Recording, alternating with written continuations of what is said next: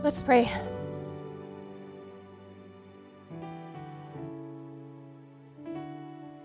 Jesus, what a good God you are. We thank you that it brings you joy to dwell with us. Father, we need you so deeply and so desperately. We were created to know you, to long for you. God, I pray that this morning we would leave this place knowing you more. God, and I don't just say that because it sounds good and it sounds like a good idea, Lord, but I say that from a place of knowing how desperately we need you. Father, your word says that you are so good and without you we have no good thing, and I fully believe that. That without you we have no good thing. God, you are our good thing. And Lord, if we are questioning your goodness, Lord, I pray that we don't question you, but our own definition of good, because you are good. Thank you for being here with us. Lord, I pray that as this word goes forth, Lord Jesus, it would fall on fertile ground. God, that in due season it would produce a harvest. Lord Jesus, that the worries of life would not be able to choke out that seed. Lord God, we thank you, Lord. And we ask that we would be like trees planted by streams of water, that we would be nourished by you, that we would grow a deep foundation of trust and of truth. And God, that we would be unmovable, that we would be steady, that we would be steadfast. God, that so when the storms of life come, we would be so rooted in your word, so rooted in scripture, that we would be unmovable. And that's what I ask of you this morning. We thank you, Lord, for dwelling with us. In Jesus' name we pray. Amen.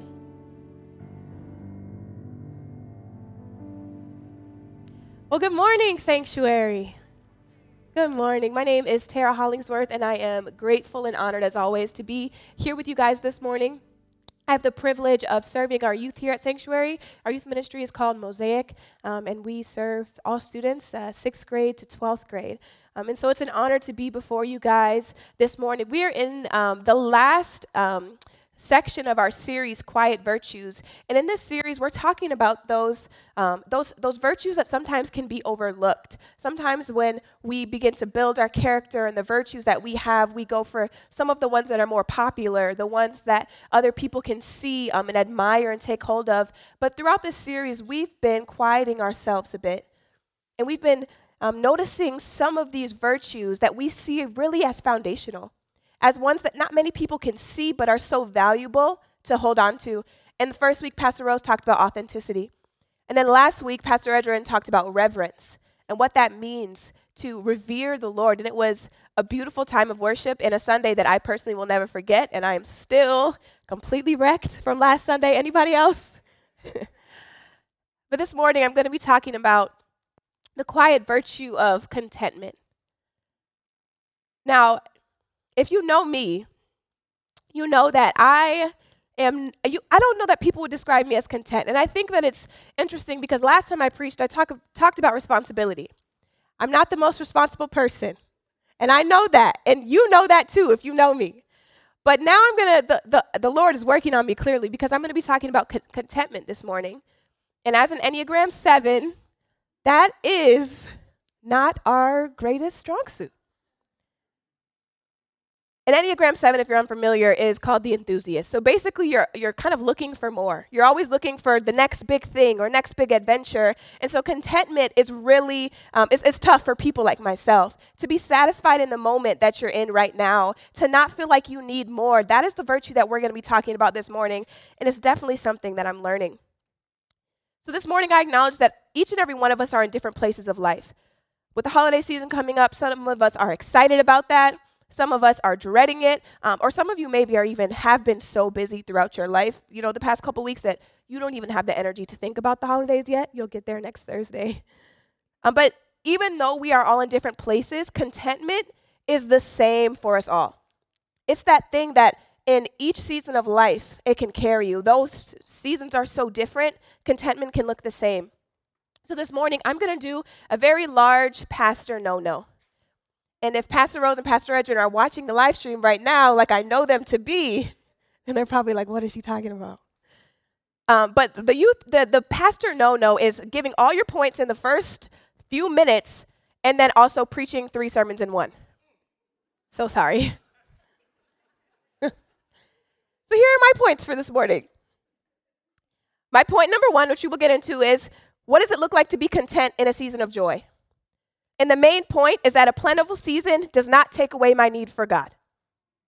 That's it. That's the tweet. The second point is contentment in distress. And that is, I don't need to be okay to be content.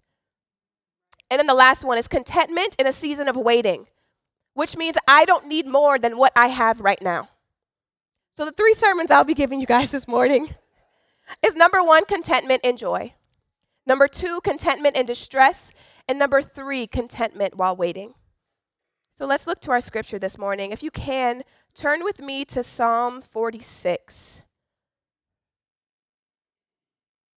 Psalm 46. And when you got it, say got it. If you need more time, say hold up. If you didn't bring your Bible, I'm just playing. Okay. Psalm 46. Starting at verse 1, it says, God is our refuge and strength, an ever-present help in trouble. Therefore, we will not fear, though the earth give way and the mountains fall into the heart of the sea, though its waters roar and foam and the mountains quake with their surging. There is a river whose streams make glad the city of God, the holy place where the Most High dwells. God is within her, she will not fall. God will help her at break of day. Nations are in uproar, kingdoms fall. He lifts his voice, the earth melts. The Lord Almighty is with us. The God of Jacob is our fortress. Come and see what the Lord has done, the desolations he has brought on the earth. He makes wars cease to the ends of the earth. He breaks the bow and shatters the spear. He burns the shields with fire. He says, be still and know that I am God. I will be exalted among the nations. I will be exalted in the earth. The Lord Almighty is with us. The God of Jacob is our fortress. This is a verse that we're going to be referencing to throughout the next 30 or so minutes. But like I mentioned before, the first thing we're going to be talking about is contentment in a season of joy. And if I'm being honest, I think this one is the hardest for me. It's easier for me to be content and rely on God when I really have nothing else to rely on. But when you feel like there's so many things in your life that are going right, when there's really not that much that you need, it can be hard to rely on God. But like I said in the beginning, a plentiful season does not take away my need for God. So I want to start out by saying that contentment and joy are not the same thing. Though they can look similar, and though we may mistake one for another, contentment and joy are just not the same. Contentment is more of like a quiet confidence. And it's rooted in knowing who Jesus is, not in the things that you have, not in the fact that things are going well, but it's rooted in who Jesus is. It's a grounding and it's like an assurance that God's got you. It's just that confidence that you can walk with, knowing that like no matter what, God has me. No matter what people think of me, God has me. No matter what things look like, God has me. If people love me or if they don't, God has me. Now there's a term going on right now, and it's more prevalent in our younger generations, and it's this term of Genie Jesus. And what Genie Jesus is it's an idea of Jesus that you only communicate with him when you need something, that you only call out to him when you need something. And I believe that we have to be careful of this Genie Jesus mentality. And I think that we know when we've fallen into it, when we're in a good season, everything is going great, and we forget our need for God. We forget to spend time in his word. We forget to pray for other people because we're doing okay. And so we have to be careful of this mentality that says, I only need Jesus when I need something. So I'll call out to him, get my wishes, and then move on. And I don't believe that's what the Lord has called us to. There's a show that if you like this show, you and I can be friends, really good friends, because it is the best show of all time. And I mean that. I stand behind that statement.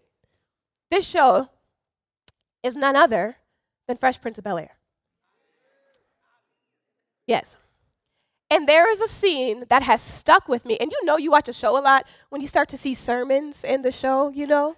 You're like, I see God in Fresh Prince of Bel-Air, right? So there's this episode, which it is episode 29, season, no, I'm kidding. I don't know which one it is.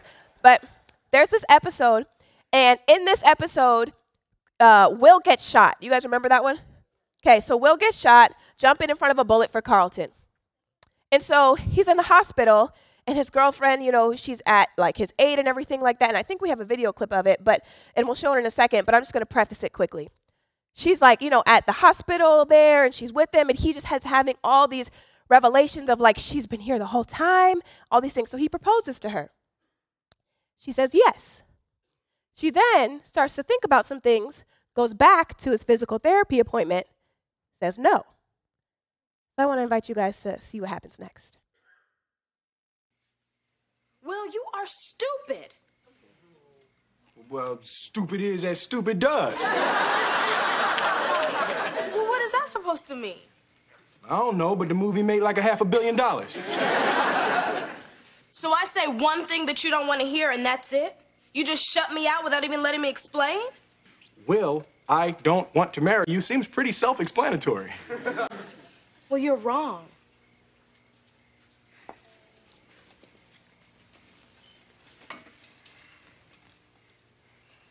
Well, I love you. But I just feel like the only reason you asked me to marry you is because you're feeling vulnerable right now. Well, getting shot kind of has that effect on a brother. I understand all of that, but what's gonna happen when you're back on your feet and feeling like yourself again? Baby, I don't want to have to shoot you every 6 months just to hold on to you.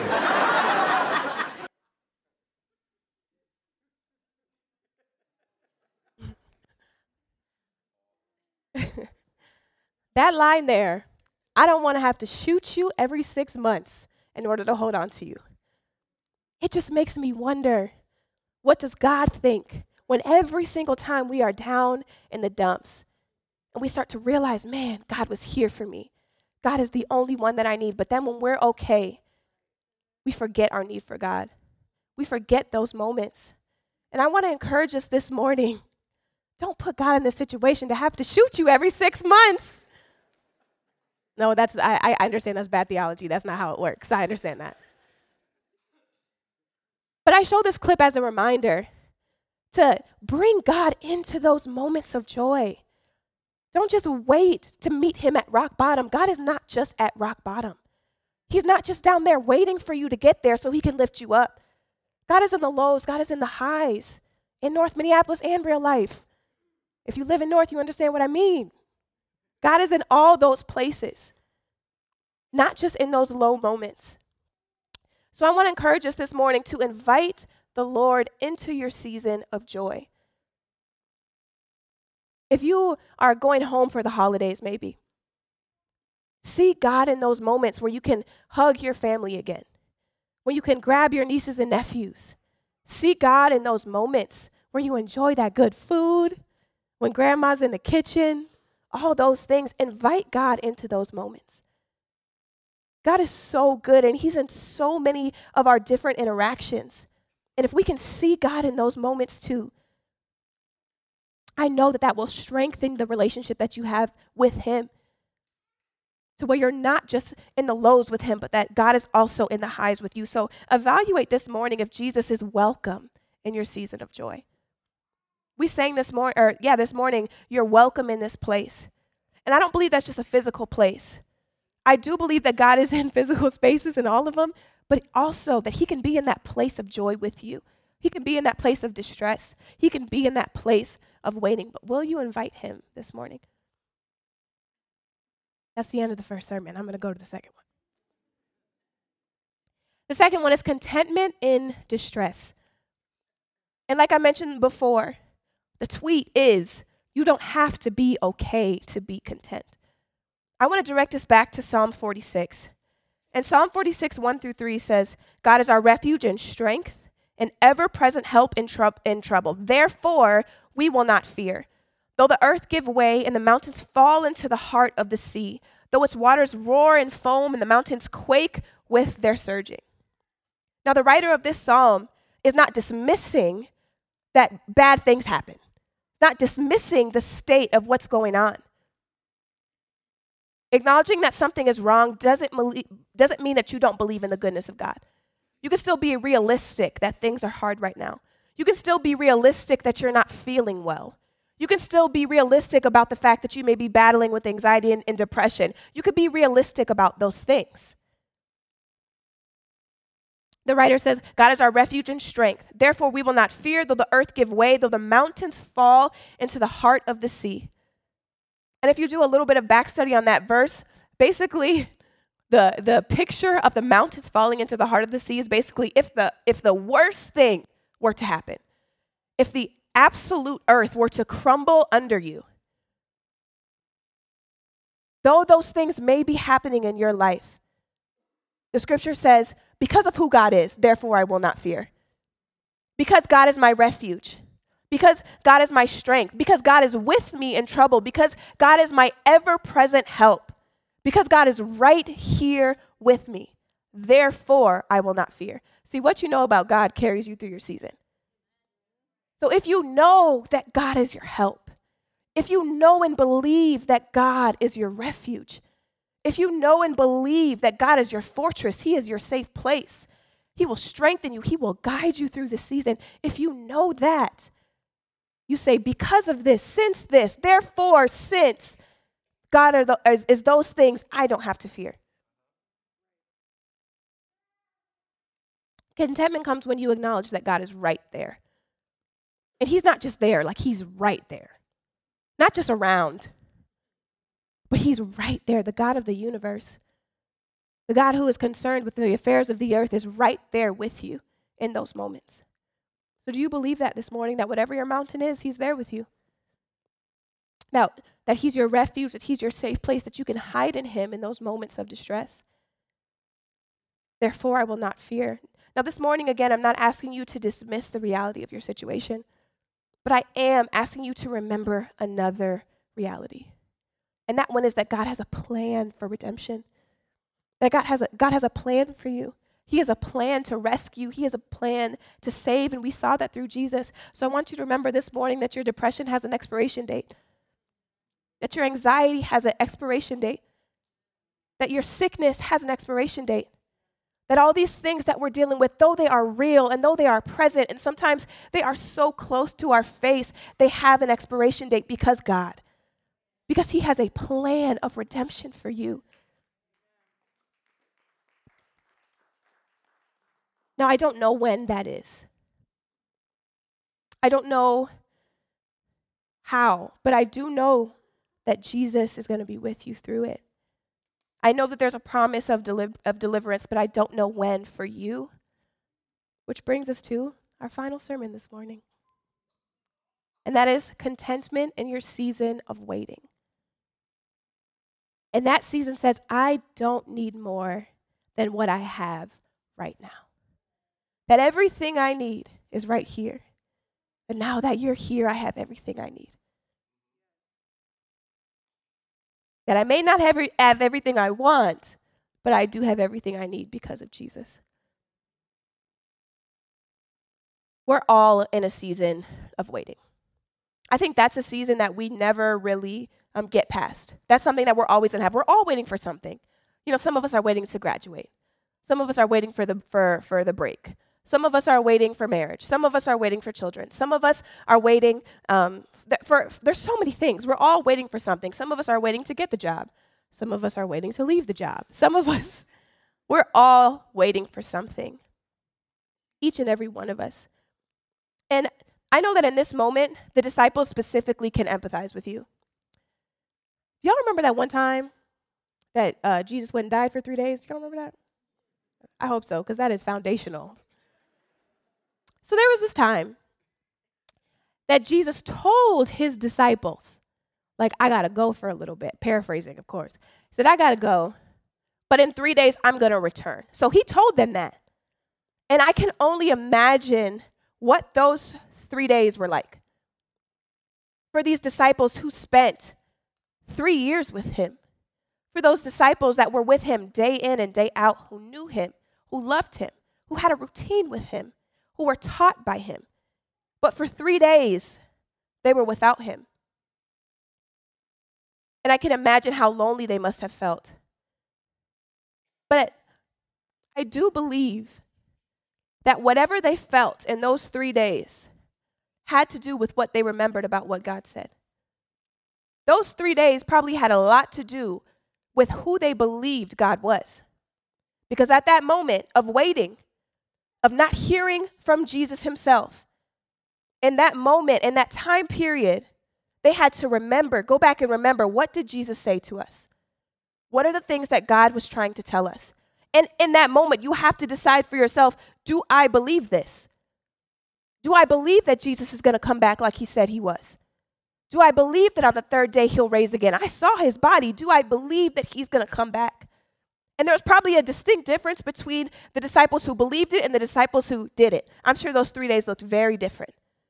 Yes, there was grieving. Yes, there was mourning probably on both sides. But for the disciples who remembered who Jesus was and the things that he promised them and the things that he said to them, I bet you they walked with confidence those 3 days because they said, he's coming back. He told us he's coming back. But for the disciples who forgot or who didn't believe, imagine the despair that you have built your life the past few years on this man, and now he's gone. They got him. So that brings us to us this morning. What are those things that God said to you? And in those times of waiting, what does that look like? Who do you walk like? Do you walk like people who believe in God, who believe in what he said he was going to do? Or do you walk like those who just can't seem to remember what God said? You know. Do you walk like those who don't believe it anymore? Because waiting does something to us. When God makes us wait, it's a trying time because we have to remember, what did God say to me? And am I going to choose to believe it? Or is this time period of waiting for what God promised me, is that going to distract me? Is that going to cloud my mind so I can no longer remember? Waiting is hard, but I don't believe that God makes us wait unless he feels that it's good for us to do so. That waiting time, that I'm telling you, that's a trying time. And we all know because we're all waiting for something. But I want to challenge us this morning to think, what did God say to you? What are you waiting for? And is what you're waiting for actually from God? What did God promise you? Because if you know that God promised you those things, maybe for you, it is marriage. Maybe for you, it is a child. Maybe for you, it is a new season of life. Maybe for you, God has given you a vision, like how he gave Joseph, a vision that says this is who you'll be, but you just can't see how you're going to get there. I'm sure Joseph didn't see how he was going to get there when he was in jail. How am I going to be a ruler when I'm in jail? But who did God say that you are? Who did God say you would be? And are you tired of waiting? Well, I want to invite you guys this morning to welcome God into that place of waiting. Allow the Holy Spirit to remind you of the things that he said so that you can hold on to those truths and walk with confidence, knowing that each step you take is bringing you closer to where God said you'd be, no matter what that looks like. I want to encourage us this morning in that season of waiting. And if you need a reminder, let's read the end of Psalm 46, 9 through 11. It says, he makes wars cease to the ends of the earth. He breaks the bow and shatters the spear. He burns the shields with fire. He says, be still and know that I am God. I will be exalted among the nations. I will be exalted in the earth. The Lord Almighty is with us. The God of Jacob is our fortress.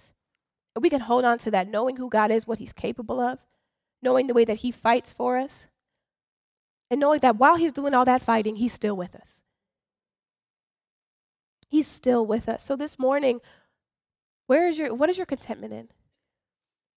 Where is your contentment? Do you have this confidence knowing who God is, knowing the things that he's done? And if not, can you go back and remember? Remember the ways that God has showed up for you. There's a specific story that I always go back to and remember. Whenever I'm waiting for something, And I was a sophomore. Actually, I was a freshman in college. I was 19 years old.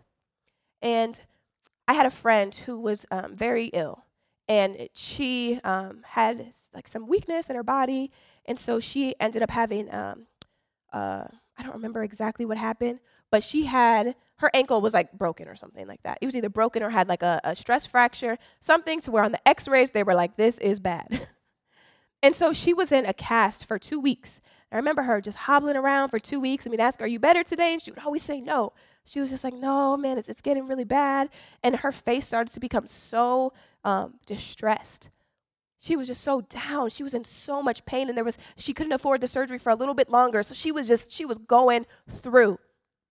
So there was, throughout that whole past month, I had been reading the book of Acts. And so I was seeing and experiencing miracles, and God was like showing me all these miracles and incredible things. And so there was one night in our dorm, we had a bunch of friends in there, and we were just talking, and she came in, and she was in so much pain. And so some of us girls were like, well, why don't we just pray for her? And so they began to lay hands on her, and we prayed for her. And we saw tears stream down her eyes, and she said, I can't feel the pain anymore.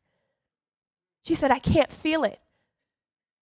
So someone in the room said, well, take off your boot, take it off. And so she took it off, and she said, I haven't moved my foot in 2 weeks. And she began to kick it around. She began to walk around. She began to jump around, and she said, I was not able to do this. And it was that experience, it was that moment that I saw the hand of God on somebody's life. And I can remember that. God gave me that and that wasn't even my healing, but God gave me that as a gift to witness. Who am I to witness the hand of God? But to see God in that moment and to say, I don't care what anybody says. I know that God will carry me through. I know that God will work on my behalf. I'm not saying he's going to heal me today. I'm not saying he's going to heal me tomorrow. But I know who he is, and I know that he can. I know that he can. And so if you don't have that kind of faith today, I have it for you. Because I believe in what God can do. I know what God can do. I've seen the things that God can do. I know that God's the only reason I'm standing here. I know that I shouldn't be here. But God, and I can hold on to that and be content that whatever life throws at me, it is my prayer that I would stand strong. It is my prayer that all of us would be like trees planted by the streams of water, that are strong, that get their nutrients from the word of God. It is my prayer that we would be so content that we would be built on a foundation of scriptures that when storms come, when things happen, we are unmovable, that we stand because we know who God is. I know I'm loud in telling us who God is this morning, but throughout our life, it's more of a quiet confidence that nothing can move me. Because God, not because I'm great, not because I've learned all these things, not because I study scripture 18 hours a day. No, because God. Amen. I want us to imagine this morning how unstoppable we would be if through every single circumstance in life, we were realistic about what's going on, but we were also realistic about who God is. That no matter what was thrown our way, that no matter what season of life we were in, we still believed the same way. We still had the same contentment, even if we weren't okay. But we still have a contentment in Christ Jesus. I wonder what it would be like if we were like Paul, who said, in every situation, I have learned to be content. He had to learn it. This is something that we put into practice. This is something that we learn, that in any season we're in, whether that's joy, whether that's distress, whether that's pain, whether that's agony, whether that's expectation, whether that's shock, whatever that is, Paul said, I have learned to be content. I have learned contentment in Christ. So not that we're all there yet.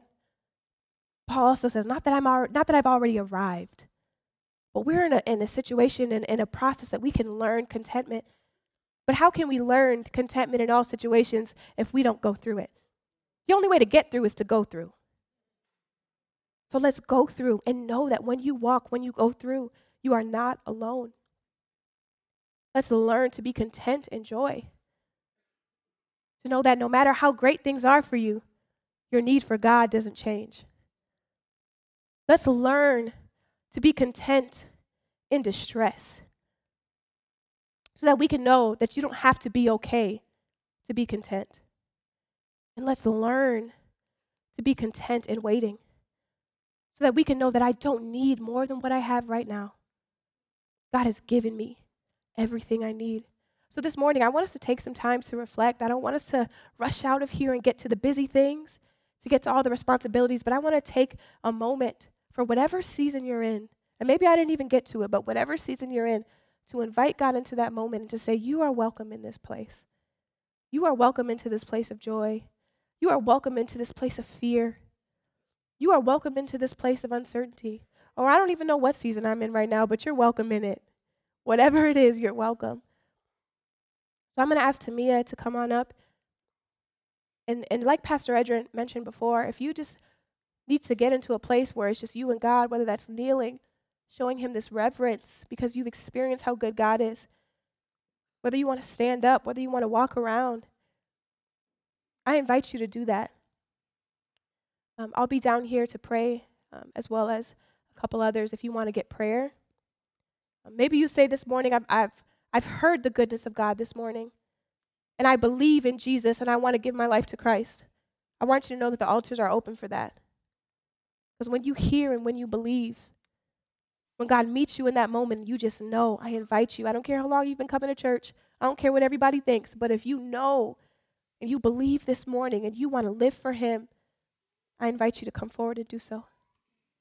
Take a moment and invite God into the place that you're in.